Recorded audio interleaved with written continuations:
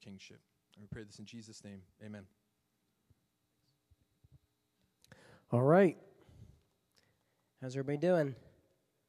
You guys getting used to being in this space? I know, it's an adjustment. But sometimes I think that God had us be in so many spaces, so by the time we got here, we would remember that it's about the people, not about the space. And so keep that locked into your brain at all times when you say, well, it's weird being in here, with, 900 empty seats around us. So there's 1,200 seats in here, guys. Just so you know, we're a little shy at 1,200 people. I don't know if you guys knew that. I know some of you aren't too good with numbers. We're starting 2 Peter today, 2 Peter. And 2 Peter is written by Peter. Now, Peter he's a famous figure in Christianity, and in large part, he's a famous figure because there are these two dramatically different images of who Peter is in Christianity, whether that's the Catholic version or the Protestant version. Now, I know a lot of you were raised Catholic. It's very common in the Northeast to be raised Catholic. I know a lot of you were raised Protestant, and a lot of you were raised, irreligious, non-religious. And in the Catholic tradition, Peter is seen to be the first pope, okay? And Peter is often pictured if you go to Europe and you're looking around at the various cathedrals and you see those stained glass pictures of Peter, and Peter is always seen as this immovable rock, just like his namesake, the rock. He's strong, he's rugged, he's normally wearing like a bathrobe, and he's holding keys to the kingdom because of this verse that Jesus said where he said, I give you the keys to the kingdom. And he's kind of like perfect in the Catholic version. He's floating 3 inches off the ground as he leads the early church.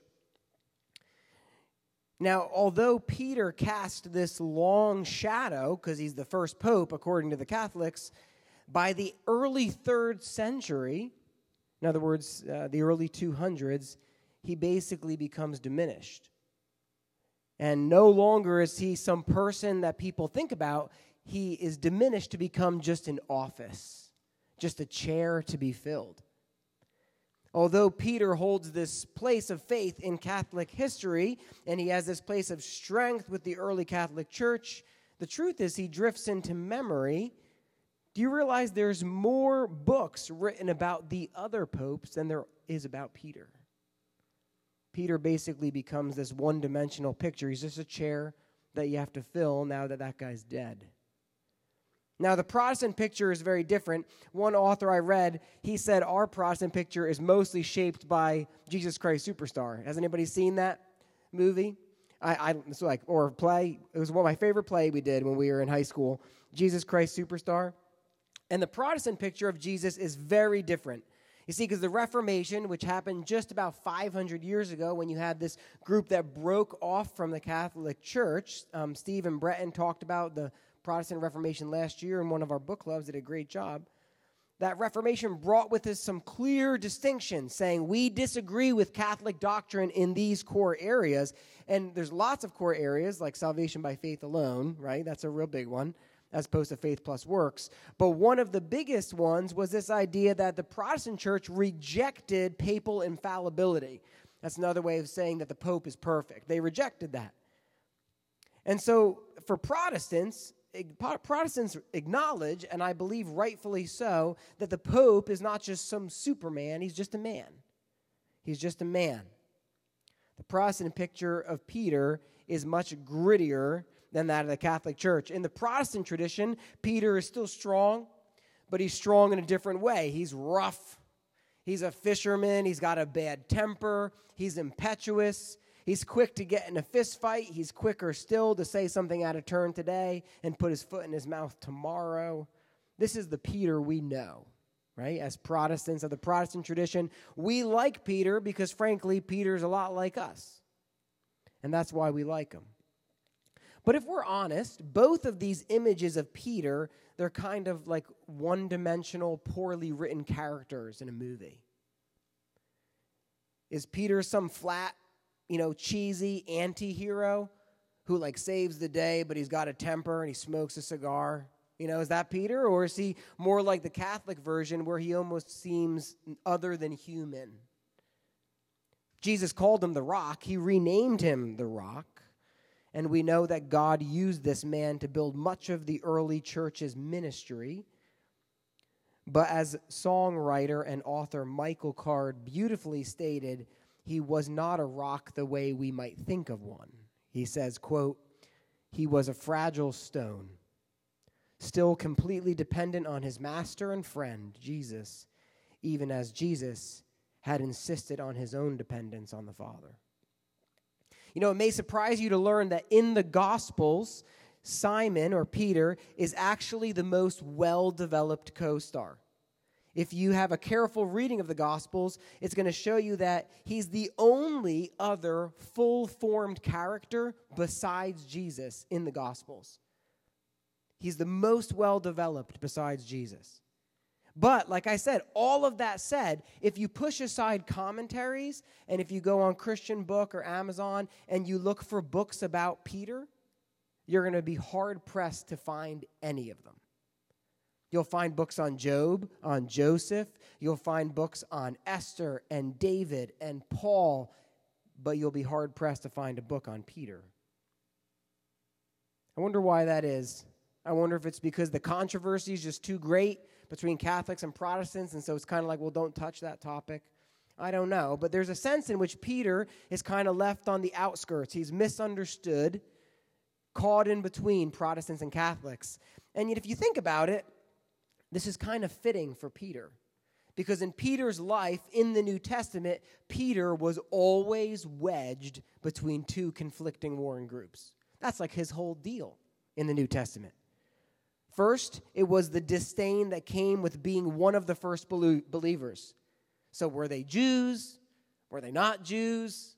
Were they followers of the way? Were they Jews for Jesus? Were they Christians? What were they? And second, we see that Peter is thrust right in the middle of probably the most volatile conflict in the early church, which was the colliding of two worlds, the Jewish world and the Gentile world. Were Gentiles allowed to follow Jesus? What about all those old Jewish laws? Did they have to follow them? Did they have to get circumcised? Did they have to do sacrifices?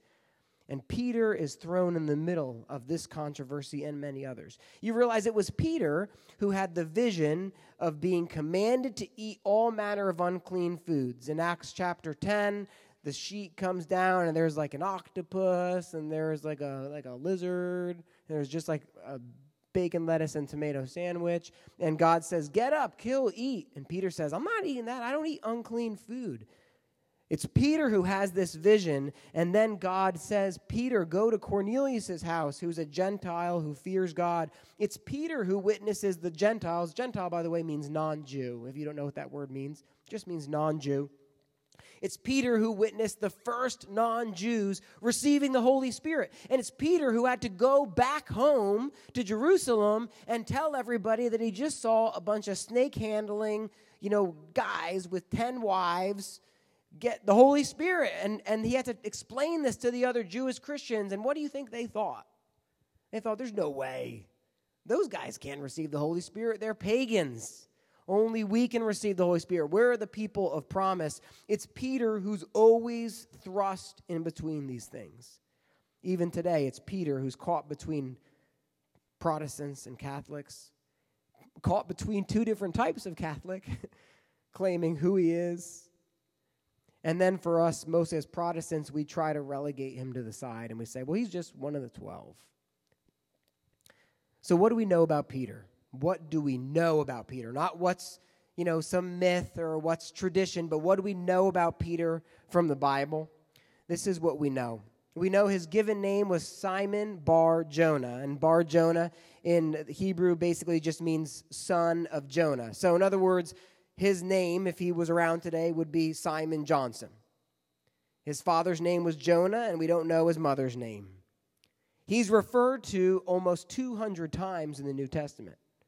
Now, you compare that to the Apostle John, who's the disciple who was loved, as he refers to himself in the book of John. John is only referred to 31 times, while Peter's referred to 200 times. As I said earlier, as we were leading worship, Jesus gives Simon this new name, Peter, which means rock, and then mysteriously never calls him by that name ever again. Peter has a brother. His name is Andrew. And it was Andrew who first brought Peter over to Jesus. Andrew, we know, was a disciple of John the Baptist. And maybe Simon was, we don't know. He was originally from Bethsaida on the west coast of the Sea of Galilee, but for some reason he relocated to Capernaum. His house was large. It was 2 stories. It provided space for Peter, for Peter's wife, for his mother-in-law, for his brother Andrew, and maybe even for Jesus. We know he was a fisherman, along with his brother Andrew, and he partnered with James and John.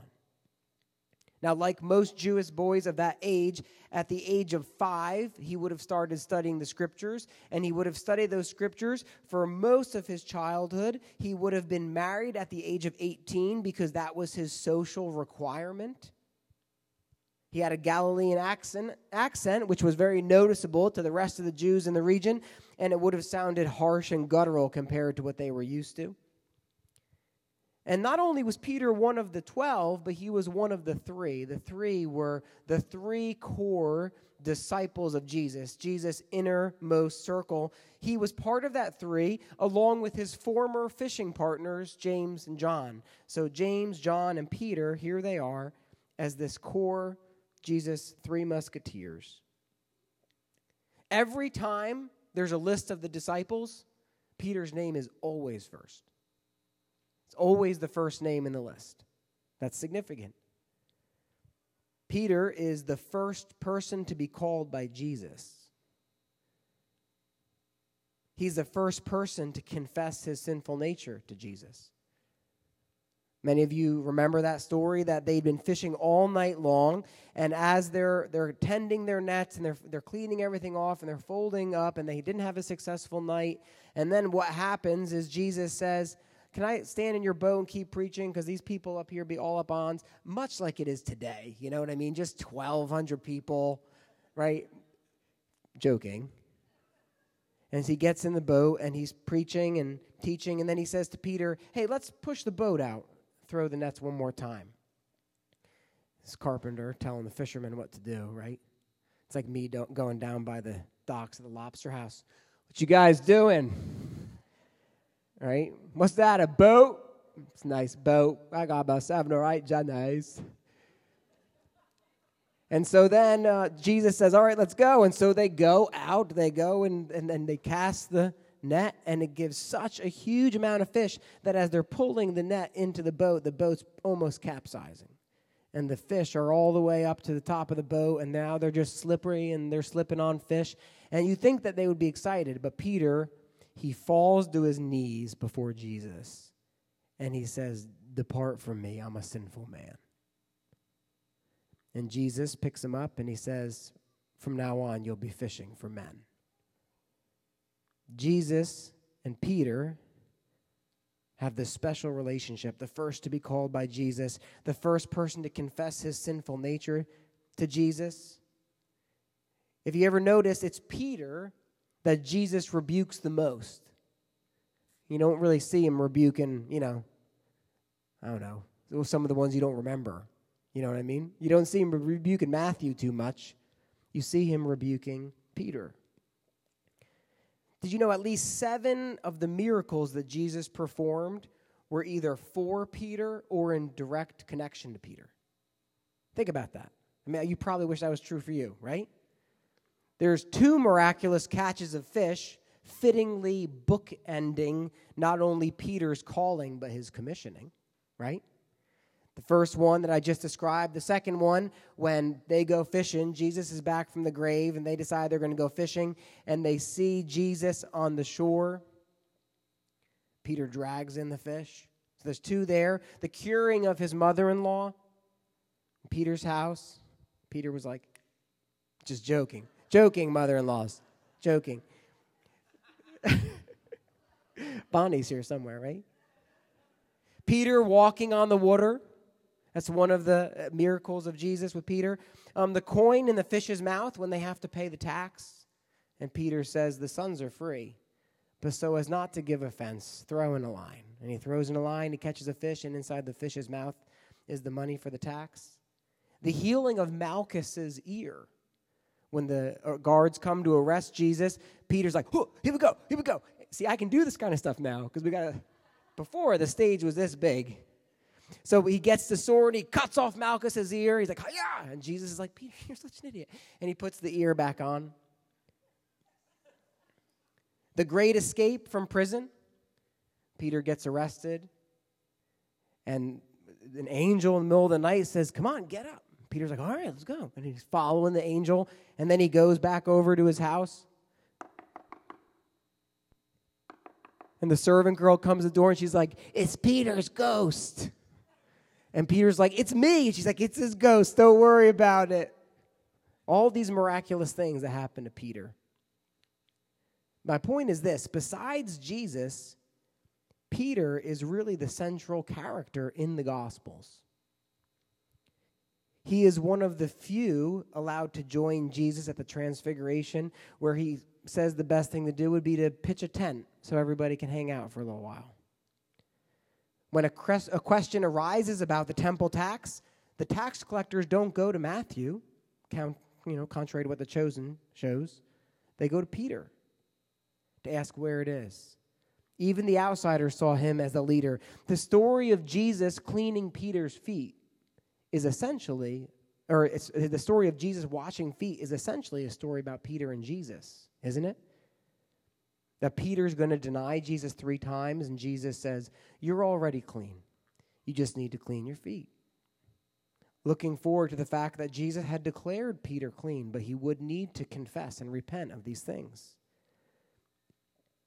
Peter does deny Jesus 3 times to servants, but then he's reinstated just as many times as Jesus says, feed my sheep, feed my sheep, feed my sheep. The Gospel of Mark actually could be called the Gospel of Peter. I don't know if you knew that. It's actually Peter's Gospel, not Mark's Gospel. But Mark is the one who's writing it down. And not only that, but most think that it was the first Gospel that would become the pattern for what are called the other synoptic Gospels, namely Matthew and Luke. So Mark is Peter's Gospel, and then from that framework, many scholars believe Matthew and Luke would be written using a similar flow of thought. It's Peter who proposes the replacement of Judas, the one who fell away, in Acts chapter 1. It's Peter who preaches the first sermon at Pentecost in Acts chapter 2.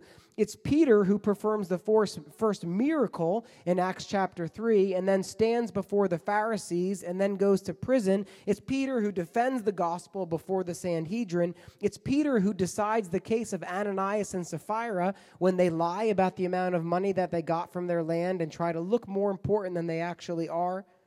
It's Peter who mediates between Paul and James as they argue about whether or not Gentiles need to get circumcised. And eventually, Peter leaves Jerusalem and he passes the baton to James, and he gives himself to missionary work in Antioch, Corinth, and then to Rome, where he would die. Legend has it, it's not proven, but legend has it, that Peter was crucified upside down because he said he was unworthy to be crucified in the same manner as his Lord. The point is this: Simon, Peter, was the first disciple to do practically everything from preaching to healing. And he was a complicated man, feeling deeply unworthy, but also overly confident, which means we can relate to him.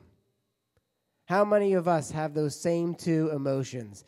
Deeply unworthy, remarkably overconfident. That basically describes most of our lives. And so we arrive at 2 Peter, written from Rome. 2 Peter, written in the shadow of death. This is the last thing that Peter would write before he gets killed. In many ways, it's his parting address. He makes that clear in his letter that he wants to make sure that they have a record of the truth for after he's gone. It's his plea to the churches. So what is 2 Peter all about? Well, it's only 3 chapters, so we're only going to be in it for 20 months. Think about we're going to be until December. Think about 2 Peter as a summary of Peter's understanding of Christ. It wrestles with questions like, why and how did God save us? What should we be doing now as followers of Jesus? Why is the gospel trustworthy? What do false teachers look like? What do they smell like? What do they do? Why are they wrong? And what do we do while we wait for Jesus' return? These are the questions that Peter is going to address.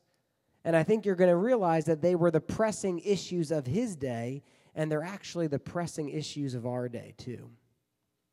The book is divided into 3 chapters. Chapter 1 is mostly about the importance of growing in maturity, since our faith is built on a trustworthy, reliable truth. Chapter 2 is all about the dangers of false teachers, what they do, what they say, how they act, and the fact that God is going to judge them. Even though they exist alive today, that doesn't mean that God approves of what they do. Peter makes it clear how to identify them.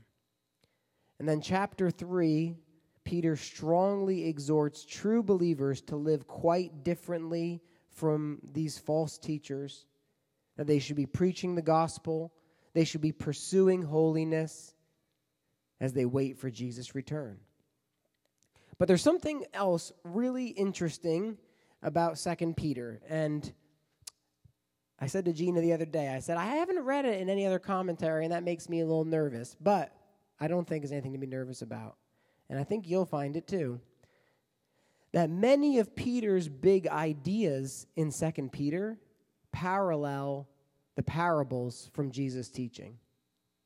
It's almost like the parables that Peter listened to became the core concepts that he would unpack over the course of his life to develop this complex theology. So, for example, when he says, look, these false teachers, they're not going to get killed yet. God's able to preserve them for wrath the same way he's able to preserve you for rescue.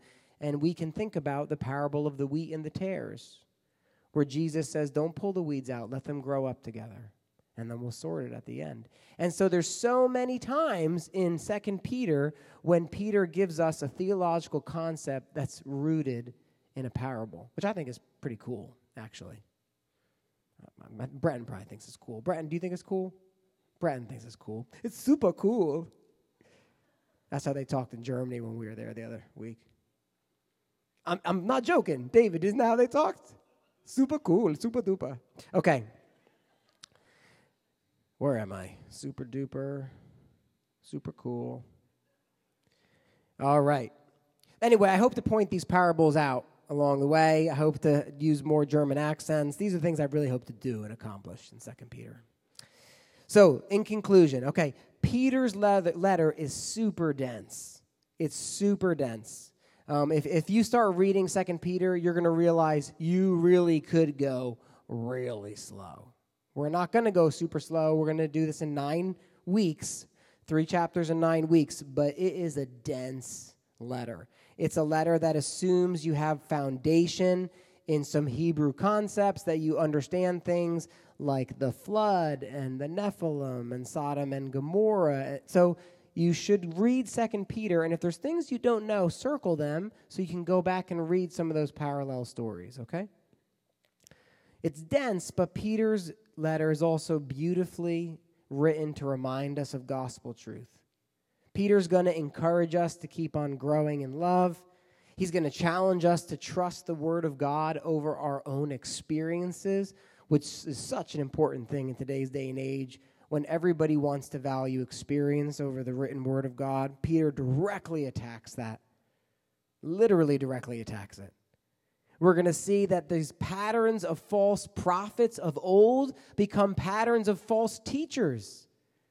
It's a fascinating thing that I noticed this week that he says, and the false prophets, and then he says the false teachers. And it's like the false prophets before the scriptures were written become the false teachers now that the scriptures are written.